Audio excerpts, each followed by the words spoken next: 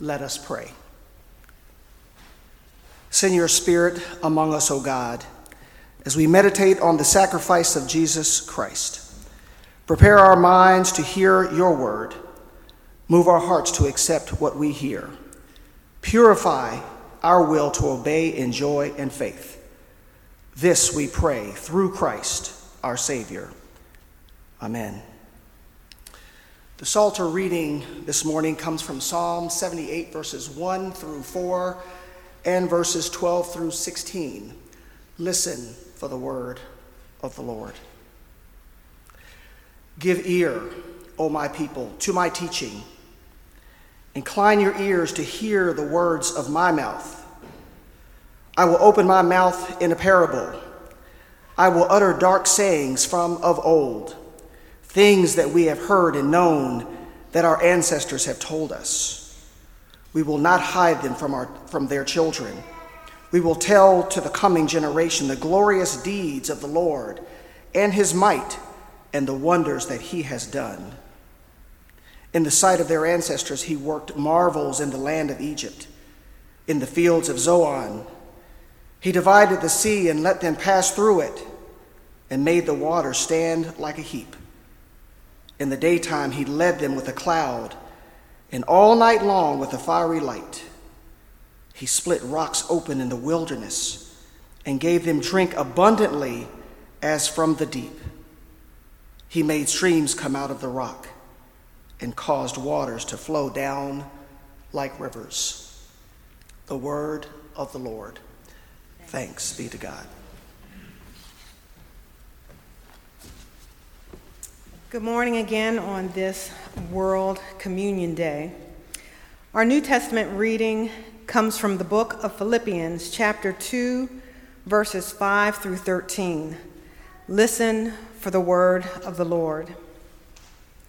Let the same mind be in you that was in Christ, who though he existed in the form of God, did not regard equality with God as something to be grasped, but he emptied himself, taking the form of a slave, assuming human likeness, and being found in appearance as a human, he humbled himself and became obedient to the point of death, even death on a cross. Therefore God exalted him even more highly and gave him the name that is above every other name, so that at the name given to Jesus every knee should bend in heaven and on earth and under the earth, and every tongue should confess that Jesus Christ is Lord, to the glory of God the Father. Therefore, my beloved, just as you have always obeyed me, not only in my presence, but much more now in my absence, work on your own salvation with fear and trembling. For it is God who is at work in you, enabling you both to will and to work for his good pleasure. The word of the Lord. Thanks be to God. Let us pray. Almighty God of grace and mercy, use me as your vessel to speak your truth, that we may be blessed by the proclamation of your word and bind your word upon our hearts. Now let the words of my mouth and the meditation of our hearts be acceptable to you, O Lord, our rock and our Redeemer. Amen. Our sermon title today is A Mind Like Christ. The book of Philippians is a joyful letter written by the Apostle Paul to the brothers and sisters in Christ at the church of Philippi. It is believed that Paul wrote this letter while he was imprisoned in Rome, yet he wrote to the Philippians with an overriding sense of joy for the gospel of Jesus Christ. Now, the Philippians were no strangers to Paul and the gospel of Christ. Paul had a history with the Philippians. In fact, prior to his imprisonment, Paul founded the church at Philippi. It was a new territory among Paul's mission to spread the gospel. Philippi was a rather small city in Macedonia under Roman domain. The citizens of Philippi reflected what we would call a multicultural society. There were some Italians, some Greeks, and some native Thracians. It was a Gentile population under Roman rule and culture, and many of whom experienced great privileges, for they enjoyed considerable property and legal rights and were exempt from taxes imposed on those without status. The Philippians were aware of Paul's imprisonment, as is indicated in previous chapter 1, verse 7. So I imagine they were happy to receive correspondence from Paul. But Paul was not writing the Philippians merely as a report of his status, but to speak to suspected disunity among his sisters and brothers in Philippi. Quite possibly, Paul feared that these Gentile converts living in privilege and immersed in a multicultural society of various religions, cults, and official religious practices of Roman rule might fall prey to society and abandon the advancement of the gospel of Jesus Christ. Paul wrote to the church at Philippi to remind them of the sacrifice Christ made so they and the whole world might receive salvation, and to be reminded to be like-minded, to have a mind like Christ.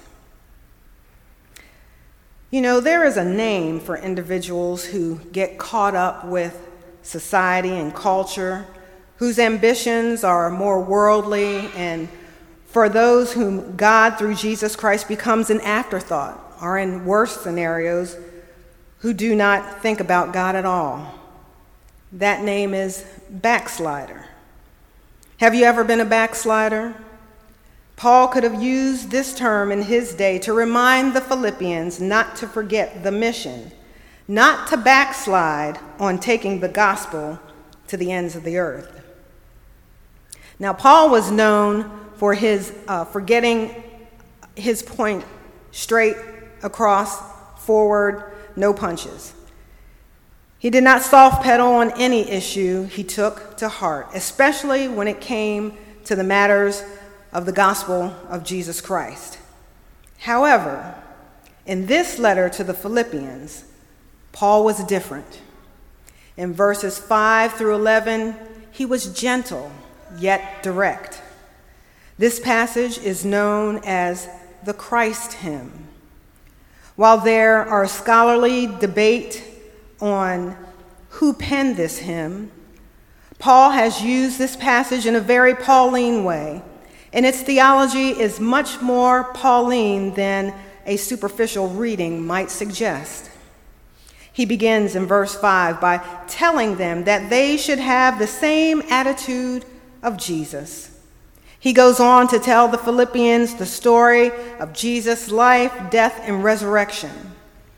Paul was succinct in this passage as he explained how Jesus, who is God, came down low, down to our level to be human. He came and he modeled how to love God and how to love our neighbor as self. He came as an example of how to be obedient to God's will in everything, even when facing persecution. And the ultimate sacrifice, Jesus was obedient unto death. In this passage, Paul reminded the Philippians that because Jesus was obedient in death, victorious over death, God exalted him as Lord of all, and for this reason, all should humble themselves and confess Jesus as Lord to the glory of God the Father. Philippians chapter 2 is the earliest passage in the Pauline literature to raise in our minds serious questions about the pre-existence of Christ. However, Paul is not concerned with Christ's pre-existent state, but with the idea found in 2 Corinthians chapter 8, verse 9 of his change in status. For you know the generous act of our Lord Jesus Christ, that though he was rich, yet for your sakes he became poor, so that by his poverty you might be rich. Christ pre-existed in the form of God. Then Christ emptied himself to form a slave, to be born a human being, and obediently died a tragic death. Then by God he was exalted above every name as Lord of all. Where did Paul get this idea of Christ's preexistence? Paul's idea of Christ's preexistence is based on Genesis chapter 3, the fall of Adam. When we compare the two, Adam and Christ, the idea of Christ's preexistence and purpose becomes clear. Adam, though he was made in God form, no matter how hard he tried, he just didn't add up. In fact, he failed miserably when he ate the forbidden fruit and plunged all of humanity into sin. Christ, on the other hand, was in the form of God, but yet did not exploit his godly qualities. Instead, he humbled himself. He emptied himself. He became a slave, a human being, died for our sins, and by confessing Christ as Lord of all, we are saved.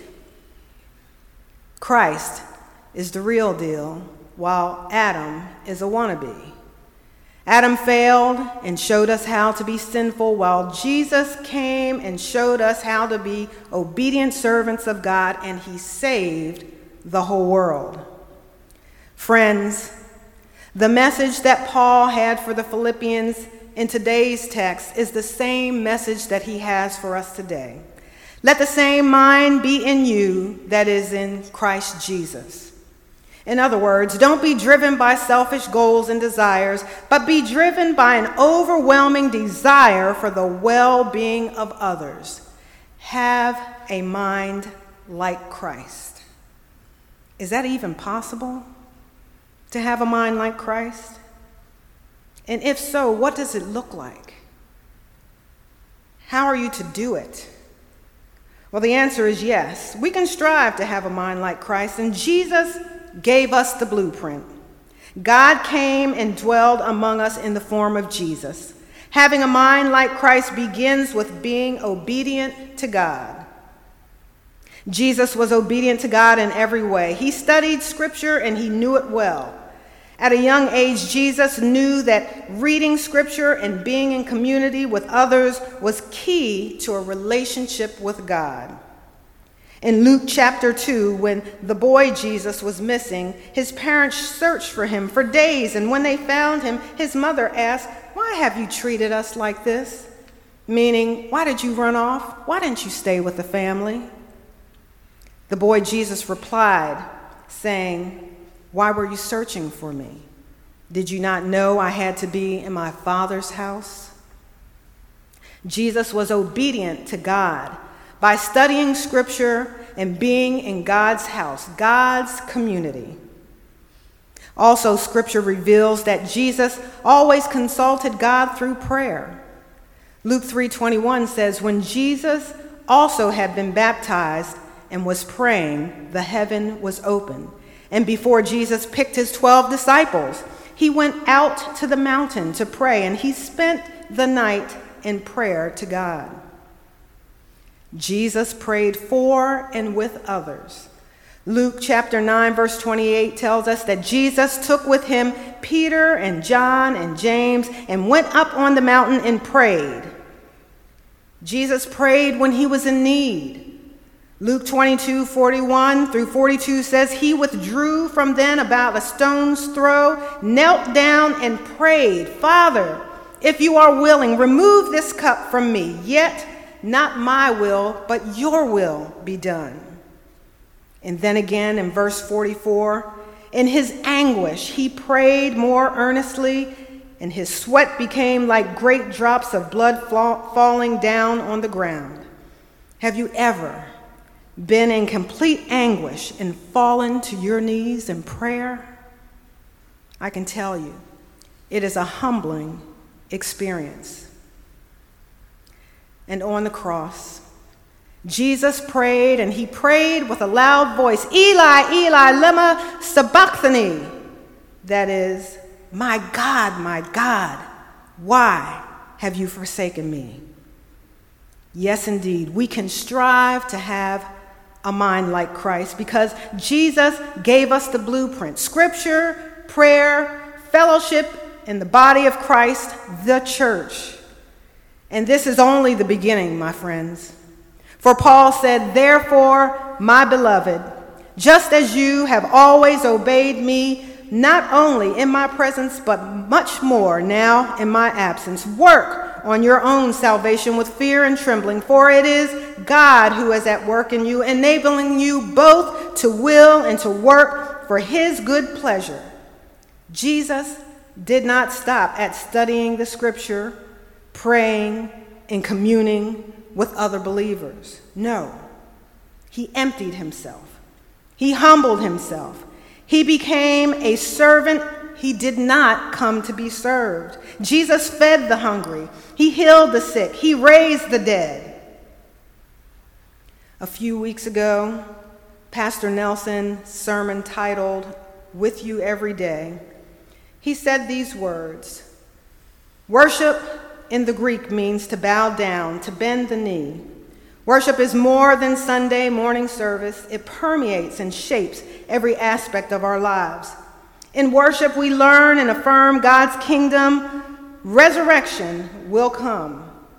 Worshiping God together grows us as God's disciples and equips us to make more disciples by proclaiming in word and in deed the reality that we have a good Creator in whose loving image we are made.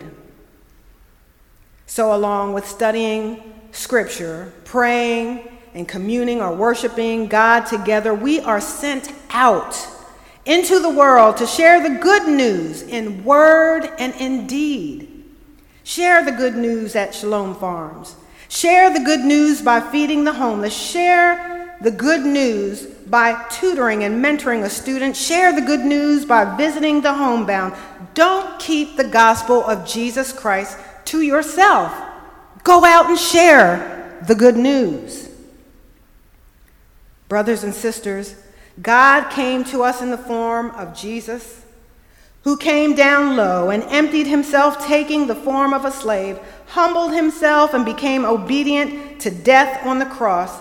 And God exalted him even more highly and gave him the name that is above every other name, so that at the name of Jesus, every knee, not just one knee, but every knee will bend in heaven and on earth and under the earth, and every tongue should confess that Jesus Christ is Lord, to the glory of God the Father. So, work on your own salvation with fear and trembling, and let God be at work in you, enabling you both to will and to work for his good pleasure, and strive to have a mind like Christ.